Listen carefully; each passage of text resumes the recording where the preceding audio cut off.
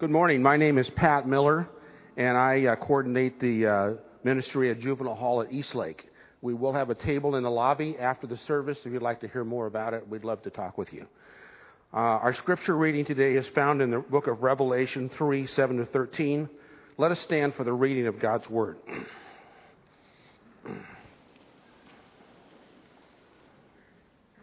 To the angel of the church in Philadelphia write, these are the words of him who is holy and true, who holds the key of David. When he opens, no one can shut, and when he shuts, no one can open. I know your deeds. See, I have placed before you an open door that no one can shut. I know that you have little strength, that you have kept my word and have not denied my name. I will make those who are of the synagogue of Satan, who claim to be Jews, though they are not, but are liars. I will make them come and fall at your feet and acknowledge that I have loved you. Since you have kept my command to endure patiently, I will also keep you from the hour of trial that is going to come on the world to test the inhabitants of the earth. I am coming soon.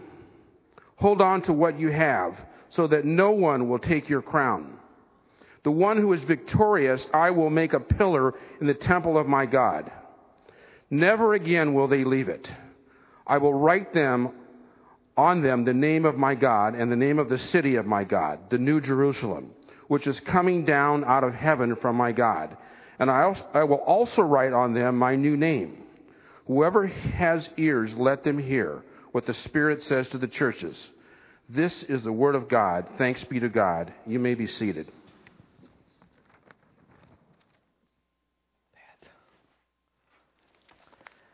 First, I want to make sure you pull out a worship folder and find that section, What Did You Hear from the Lord Today? You heard this word from Jesus, the one who has ears. Hear what the Spirit says to the church. So those of you who have ears, today ask God to open them up, to hear whatever He would have to say to you in the moments that we have together. During my recent trip to Asia, I met a number of pastors and Christian leaders who were incarcerated. I mean, maybe for different reasons than some of those who are coming back to our city, but they were in prison because of their faith in Jesus. But it was always so amazing to me as I spoke with them that none of them felt like those were wasted years in the prison. None of them complained about having to go there. In fact, and I'll show you one quote that came from Pastor Eli. He said this. He said, people don't realize that people in prison seem more open to knowing about Jesus. And he said, I personally discovered that Jesus is there in the prison. He said, I miss my uninterrupted times with Jesus there. Now, keep that quote up there for just a moment. The thing that I want you to see, and that will help you to understand what I want to say today, is that even though the doors were closed in the prison, there were some doors that Pastor Eli saw could never be closed. And those doors were his access to God. No prison door could keep him from times of prayer. In fact, I think I told you this. He said to me, my life is so busy as a pastor, I don't have any time for prayer anymore. I miss being in prison where I could pray, you see. So open door to God. And number two, his open door to having his life count, to ministry. He said people were more open to Jesus there than in other places. Jesus is there. So he had a worthwhile experience being there because of his relationship with God that wasn't broken and because he had the opportunity to live for Jesus there in the prison. Do you see that? And the other thing that I want you to see in this message, not only the open doors, but while he was there, he didn't have to fear. He somehow knew that there was a reason why God had him there. And no matter what the authorities might do, he was being held. His eternal life was safe in God. So if you can hold on to those 2 points, the open doors that cannot be taken away from us, and the fact that God holds us, whatever happens in our lives, in the palm of his hands, you'll understand this message today. And that brings us to the text that Pat just read to us. For those visiting, we are looking at letters that Jesus dictated to 7 different churches in what's now Turkey. It used to be called Asia Minor. Now, the reason why those letters were dictated, I'm sure there were many of them, but one of the main reasons was this. Jesus wanted to prepare people for the difficult days that were ahead. The Christians who went to church were already experiencing some really challenging times themselves, but Jesus had already been able to see that the days ahead were going to be even harder. In fact, within the next generation, some of the worst persecution that Christian churches have ever experienced happened to these very Christians in Turkey that Jesus wrote letters to. And so these letters were sort of preparing them, helping them to think about the world in such a way that when hard times came, they didn't give up and they didn't have to be unfaithful. And I'll tell you what Jesus taught them worked. It took root. It worked. When the tribulation came, they were faithful to Him. And they did not give up. And they were at peace. And all week I've thought, okay, I have this privilege of being your senior pastor. And I wonder if I have prepared you well for whatever might happen in your life. I do think that's a part of the calling of a pastor, to help us to think in the way that God would have us to think so that we can be ready for good times as well as for bad. And so today this is going to be a part of it. And I pray you'll listen as carefully as possible because you might be going through really good times now. Thank God. But you might be going through hard times now. But I want you to know that the times ahead could be harder. But whatever happens, nothing in this world can take away from you the things that really matter. And I want you to know that. And one of the texts that Christians have always looked at for this kind of instruction is what we come to today. Well, actually, the two main ones, 1 Peter and these 7 letters to the book of Revelation. The churches there, the Christian leaders in Asia that I talked with, they referred to these all the times, and especially to this particular letter to the church in Philadelphia. Now, I'll just show you where that was. It was in Turkey. I have a map here. I show you this every week so you can know these are real people in real churches, not just fictional kinds of people. You see, Philadelphia is there right in the middle. Now, when we think about Philadelphia, we think about a huge city back in Pennsylvania. This one was not. Of all of these cities, it was the smallest, maybe the least prosperous. And even Jesus will say to the Christians there, I know you have little strength, very few resources. And yet, he says, you can make a big difference no matter what happens in your life. In fact, I have a picture of Philadelphia the way it is now, too. And if you've seen the ones I've shown you before, do you see how small it probably would have been? And yet, in that small city, they were experiencing tremendous difficulty. It was going to get worse, and they were ready for it. How were they ready for it? Okay, 2 perspectives I want to give you. The first one has to do with these open doors. And here I've written it this way.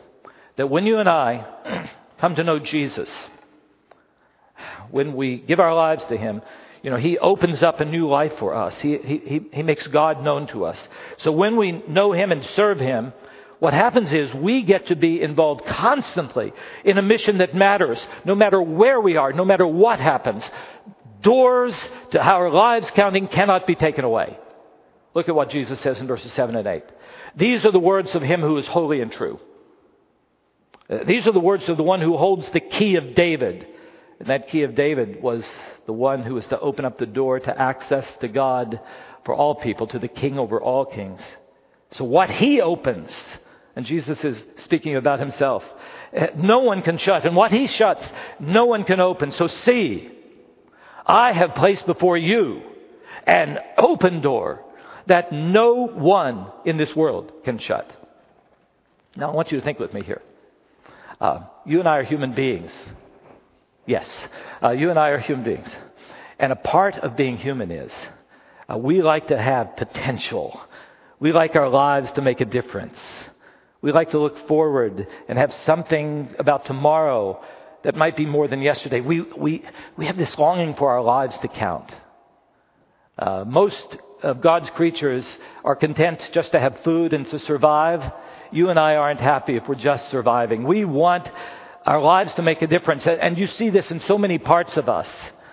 This is why sometimes people are willing to take a job because they think that this new job would help my life to have a greater impact than my old job. People will sometimes move thousands of miles simply to get out of a dead-end job, as we look at it, and into one that has potential for promotion. Back at the university, I had a man who was willing to leave a job as the CEO and president of a Fortune 200 company and take a job that paid probably 1/15 of what he was making in that because of this. Because he wanted his life to count, and he thought it might count more eternally in this other one. Do you know what I'm getting at there?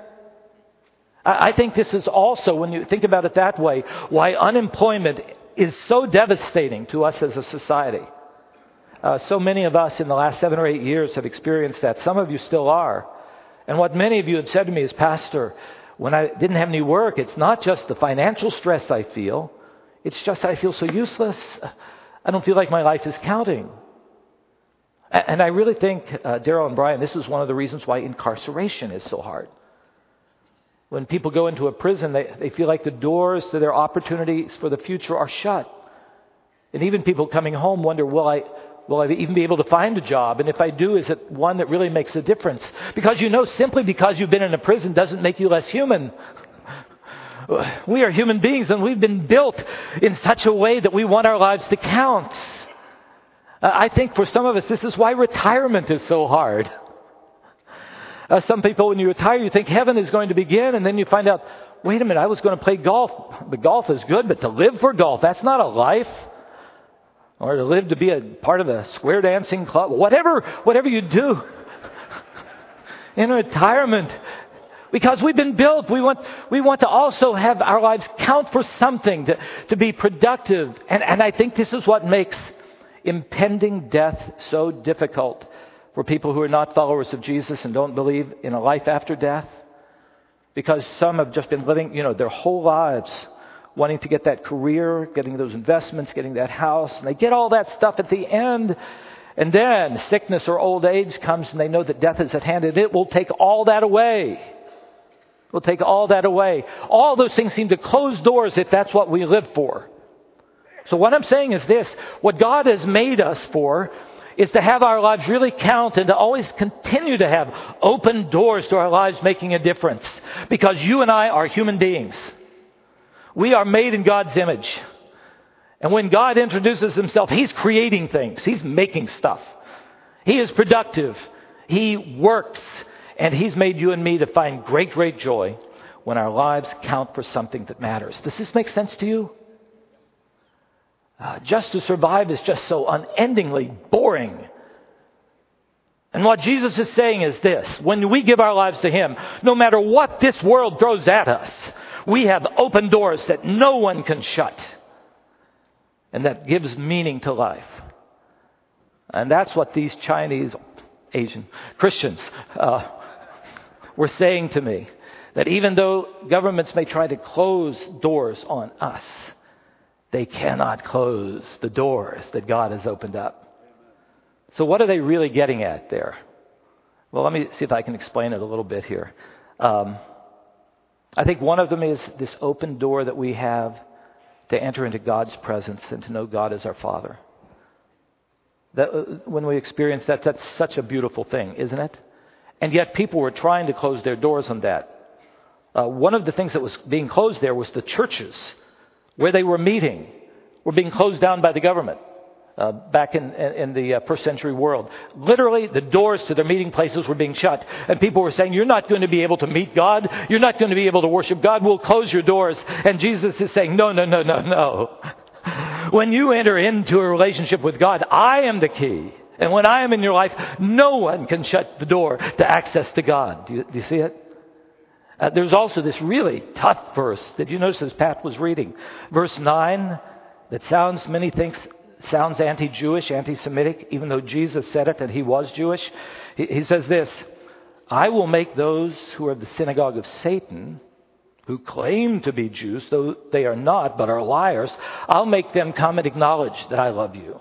Do you see that verse? This is not an anti-Semitic verse. In the last message I did in Sardis, he said it to Christian people in a church, you pretend that you're alive, but you are dead. Being a Christian means we're alive to God, but you are not really alive to God. You're living for yourselves. And that's the same thing he's doing here. God had brought the people of Israel, the Jewish people, into being so that the Messiah could come through them. And as God had said to Abraham early on, you are going to be a blessing to all nations. All nations will be able to come to me through one who is born in your line. And Jesus would say it too. The houses that you have, the synagogues that you have, the temple that you have, they're to be houses of prayer for all people. And yet what was happening here in Philadelphia was this. Even though most of the Christians were Jewish believers and still wanted to worship in the synagogue, the Jewish people had closed the door because they were following Jesus. And that's what Jesus is saying. You're saying you're true Jews, but you're not. Because God brought us into being to open up the door for all people to know God, and you're closing the door.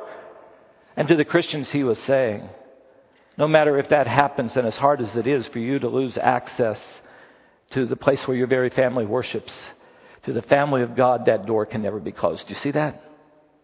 So a part of it is he is just telling us that there is nothing in this world that can separate us from the presence of God. That when hard times come, we can hold on to the fact that God is a refuge and strength. He's a present help. Isn't he? Present help, even in times of trouble. But I don't think it's just an open door to God's presence. I think it's also he opens up doors. He said, I'll set in front of you a door, an open door to ministry, I think he's getting at. And I especially get that from this verse 7, the way that Jesus speaks of it here. What he opens, this one who holds the key of David, no one can shut. And what he's going to open up to you, no one can open. Now what Jesus is doing, though, there is quoting Isaiah 22, which was written centuries before he came. I'll show you Isaiah 22 just so that you can see it. God said, I will place on his shoulder the key to the house of David. And what he opens, no one can shut. What he shuts, no one can open. Does that sound a little bit like what Jesus just said? Well, back in Isaiah, what was happening was a man named Hilkiah was given a key that opened the door to the palace of the king of David. And not only did he have the key that opened the door for him to go into the king's palace, but he used that key to open the door for other people to go into the king's palace. And now Jesus is saying, that was all just pointing to me. I am the one who opens the door to go into the palace of the King of Kings. And not only do you get to go through, but I'm going to give you myself. I'm going to give you myself as the key so that you can be the one who opens up the door for others to come into the presence of God and to know God's healing and to know God's help, to know God's presence.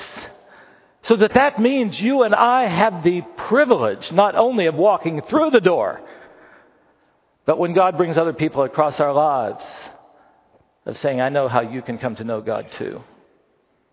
And also to be the keys to helping them experience the love of God and the mercy and the justice of God. Now, when I put it that way, do you see any ways that this might apply to us? Or have I spoken so vaguely that you wonder, I don't even know what you're talking about?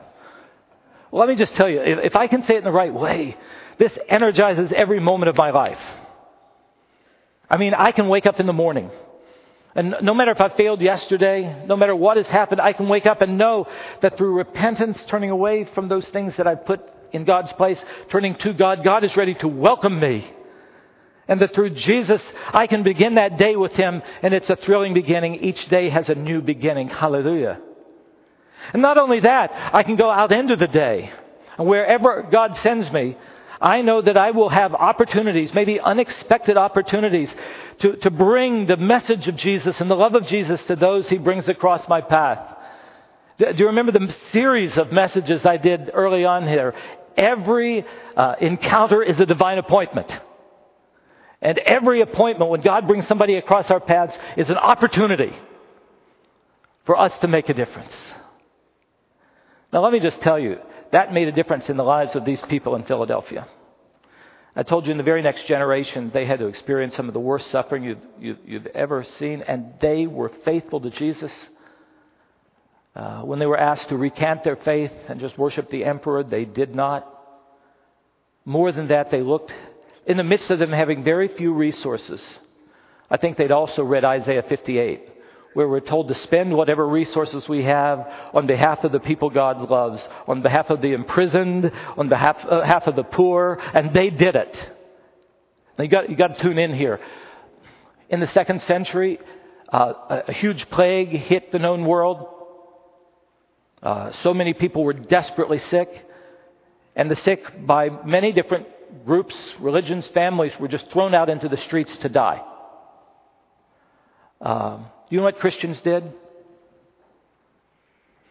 Christians, even those who were persecuted, went out into the streets, took the poor out of the streets, and tried to nurse them to health. It made a huge difference. It was one of the main reasons why nobody could wipe out the church with concerted efforts by the emperor often to do so. There was one, and I've shown you the quote at other times, by an emperor a little bit later named Julian, who was trying to get rid of Christians because he couldn't stand Christians because we wouldn't worship him. The emperor wanted people to worship him. Christians said, no, only one person is worthy of worship, and that is our God. And he called them godless Galileans because we wouldn't worship him as God. And so he was complaining to a general, I can't get rid of these godless Galileans, he said, because they care for their own poor and for ours as well. And it's so authenticated, the gospel, in the eyes of everybody, that many, many people were coming to church in spite of the persecution. I'm just telling you, brothers and sisters, if we will have eyes to see those open doors, always access to God so that we'll have trust when tough times comes, always open eyes to knowing we might be the resource of hope and help for anybody across our paths, we will be a blessing to this community, and many will come to the Christ who is changing our lives. Don't you long for that to happen through your life and through us? I've never met anybody who, after they have either led someone to faith in Jesus or even reached out in the love of Jesus to someone else and seen that making a difference, who says, oh, this God thing isn't real. You are alive when you look for those open doors. I had an old West Virginia preacher who used to say this: when you know Jesus, where others only can see a hopeless end, you see an endless hope. I always loved that phrase, for there are always open doors. Which brings me, and I'll just try to say this briefly, to the other piece. So that when we walk through those doors and trust Him and make known that Jesus is our Lord and Savior, when we reach out in compassion to those He brings across our paths, still sometimes there's tremendous resistance. Have you experienced that? And yet we don't have to be afraid. Do you remember I said in the prison, I saw Pastor Eli as one who somehow knew that no matter what happened in the world, he was held. He was safe, ultimately, that his life could not be stolen from him. So this is the second point I want you to grab hold of. When you come to Jesus, we get to hold on to something that really lasts. And did I put it up? Yeah, I put a parenthesis because I changed my thinking on this. It's not so much us holding on as we find out He's holding on to us. Look at how it's put in verse 10. Since you have kept my command to endure patiently, I will also keep you from the hour of trial that is going to come on the whole world to test the inhabitants of the earth. All right, we only have a few minutes left. Those of you who are longtime churchgoers, you know this is one of the most debated verses in the Bible. New church people, you have no idea why. But you know, in the time I have, I can't explain it all. So I'm just going to say a few words about this. First, I think this had a specific application to these early Christians. Isn't loss one of the hardest things for us? I lose things all the time. I'm just so absent-minded. It's true, right? I lose my keys all the time. I get so frustrated. When I lose things, I just hope none of the church people will see me. They say, that's not very pastor-like of you. Losing things is just so frustrating for us. But when the loss is not just something as trivial as maybe keys, but it's our job or a relationship, like due to a divorce, or especially if it's the loss of a loved one due to death. I mean, what we experience inside can just crush us. And yet loss is a part of our world. Now think about these people in Philadelphia. They were experiencing all sorts of loss. Getting into schools. When they followed Jesus, they couldn't even get into the schools. Getting a good job, many people wouldn't hire them because they were followers of Jesus. And eventually some of them would be losing their lives. Loss, loss, loss. So where do they find any hope? Where do they find the peace to be able to walk with Him? And Jesus says, it comes from this, that I, the one who was dead and who is now alive, I will hold you. And nothing can do eternal harm to your life. And so in one respect, what He's saying here, and something I want you to grab hold of is this, is whatever you experience in this world, whatever kind of loss you may have to face, that as Paul said in Romans chapter 8, there is nothing in or outside this world that can separate you from the love of God that is in Christ Jesus our Lord. He will hold on to you, no matter what people may try to tear away from you. Anybody believe that? When the tough times come, will you remember back to this message? And just remember that whatever is happening that is shaking your world, that He is holding you because He loves you with an everlasting love. Now, of course, Jesus is speaking about something even bigger than just what happened in Philadelphia. He spoke about a tribulation that's going to come onto the whole world. And the Bible in the Old and New Testament speaks about that. That in the end times, there will be a time when God's judgment will be poured against all evil. And when the tribulation will be even worse, it will not just be in one place, but it will be upon all inhabitants. The Bible says that. And here I think Jesus is referring to what is spoken of in the book of Daniel about that. And it's caused great debate. Because what is Jesus going to do whenever that comes to us? And some have emphasized the little preposition that He will keep us out of, so that before that great tribulation comes, He'll rescue us from it. And in that there's great, great hope and comfort. Others have emphasized the word kept, the way that it would have been understood by the early Christians there in Philadelphia.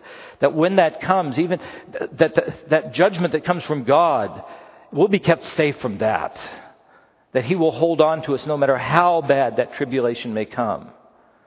So I'm not going to settle which one of those two is in the few moments we have here. Right? Though someday I'll have to do a class so we can wrestle with that a bit. But I've written here so that you can see what I think Jesus is saying. Whichever way you take that verse, whether He will take us out of it or hold on to us in the midst of it, this is what He tells all of His followers. That in this difficult world, in which we sometimes feel we're losing everything, that God will hold us. And when the worst comes, either through a miraculous escape, a rapture, or through His own providential protection, God promises to hold on to us in the worst times of tribulation. You see, because the message that is here in this word is that there is one person who loves you with an everlasting love. There is one person who will keep you no matter what happens. There is one person who will never forsake you no matter what happens in this world. And what Jesus is saying is, when you know me, you don't have to fear anything. You don't have to fear anything. See, this changes everything, doesn't it? I'll close with the way that Jesus did. Verse 12. So, to those of us who trust Him, and He says, who is victorious, who doesn't give in, doesn't deny Christ, continues to look for opportunities to minister, faithful to Him in the way we live. I'm going to make you a pillar in the temple of my God. Never again will you leave it. I will write on you the name of my God, and I'll write on you the name of the city of my God. You may not want that written on you, but I'll have the New Jerusalem, the one coming down out of heaven from my God. I will also write on you my new name. Now, what this comes out of is in 17 AD, this massive earthquake. When Sam prayed today about the earthquake that had hit the Philippines, a massive earthquake hit Philadelphia and absolutely destroyed the city. No pillars were left. They were shown to be insubstantial. And the emperor, the Caesar, came in and said, I'll spend my money to rebuild that city, but only on the condition that you put my name on the city. So they renamed Philadelphia New Caesar. And that lasted about 4 years, because as soon as that emperor was gone, they didn't want his name on there anymore. So you see, he thought he was doing something that would put his name into to last forever, unending perpetuity. But it doesn't work that way. And what Jesus is saying is, listen, if you trust me and are faithful to me, I'm going to give you a name that cannot be taken away. I'm going to make sure that you know that there is a pillar that nothing in this world can destroy. And the name that you get to have engraved in your being is my name itself. That you and I have a place of identity. We have a place of belonging that cannot be taken from us. That we are followers of the Jesus who triumphed over our sin and over death itself, and promises that until he finishes his work, there will be no shut doors. So hold on to this. An open door to the presence of God. Nobody can take that away from you. An open door to making your life count in this world. Because even if you are in a prison, as Pastor Eli said to me, even if we are in a prison, the opportunities for ministry may be greater than if we were not. So even if you have to go to an unemployment line, I bet God will bring across your path somebody who needs to have the key, the way opened so that they can know God and can find peace in the midst of that unemployment. Don't you think? Wherever he sends us, we have an open door. And while we are faithful to him, when the deepest challenges come, we can be at peace. Because he will hold us. Because he is who he says he is. He is our refuge. He is our strength. And he is a very present help, even in times of trouble. Hold on to it. To his glory. Amen. Amen. Praise God.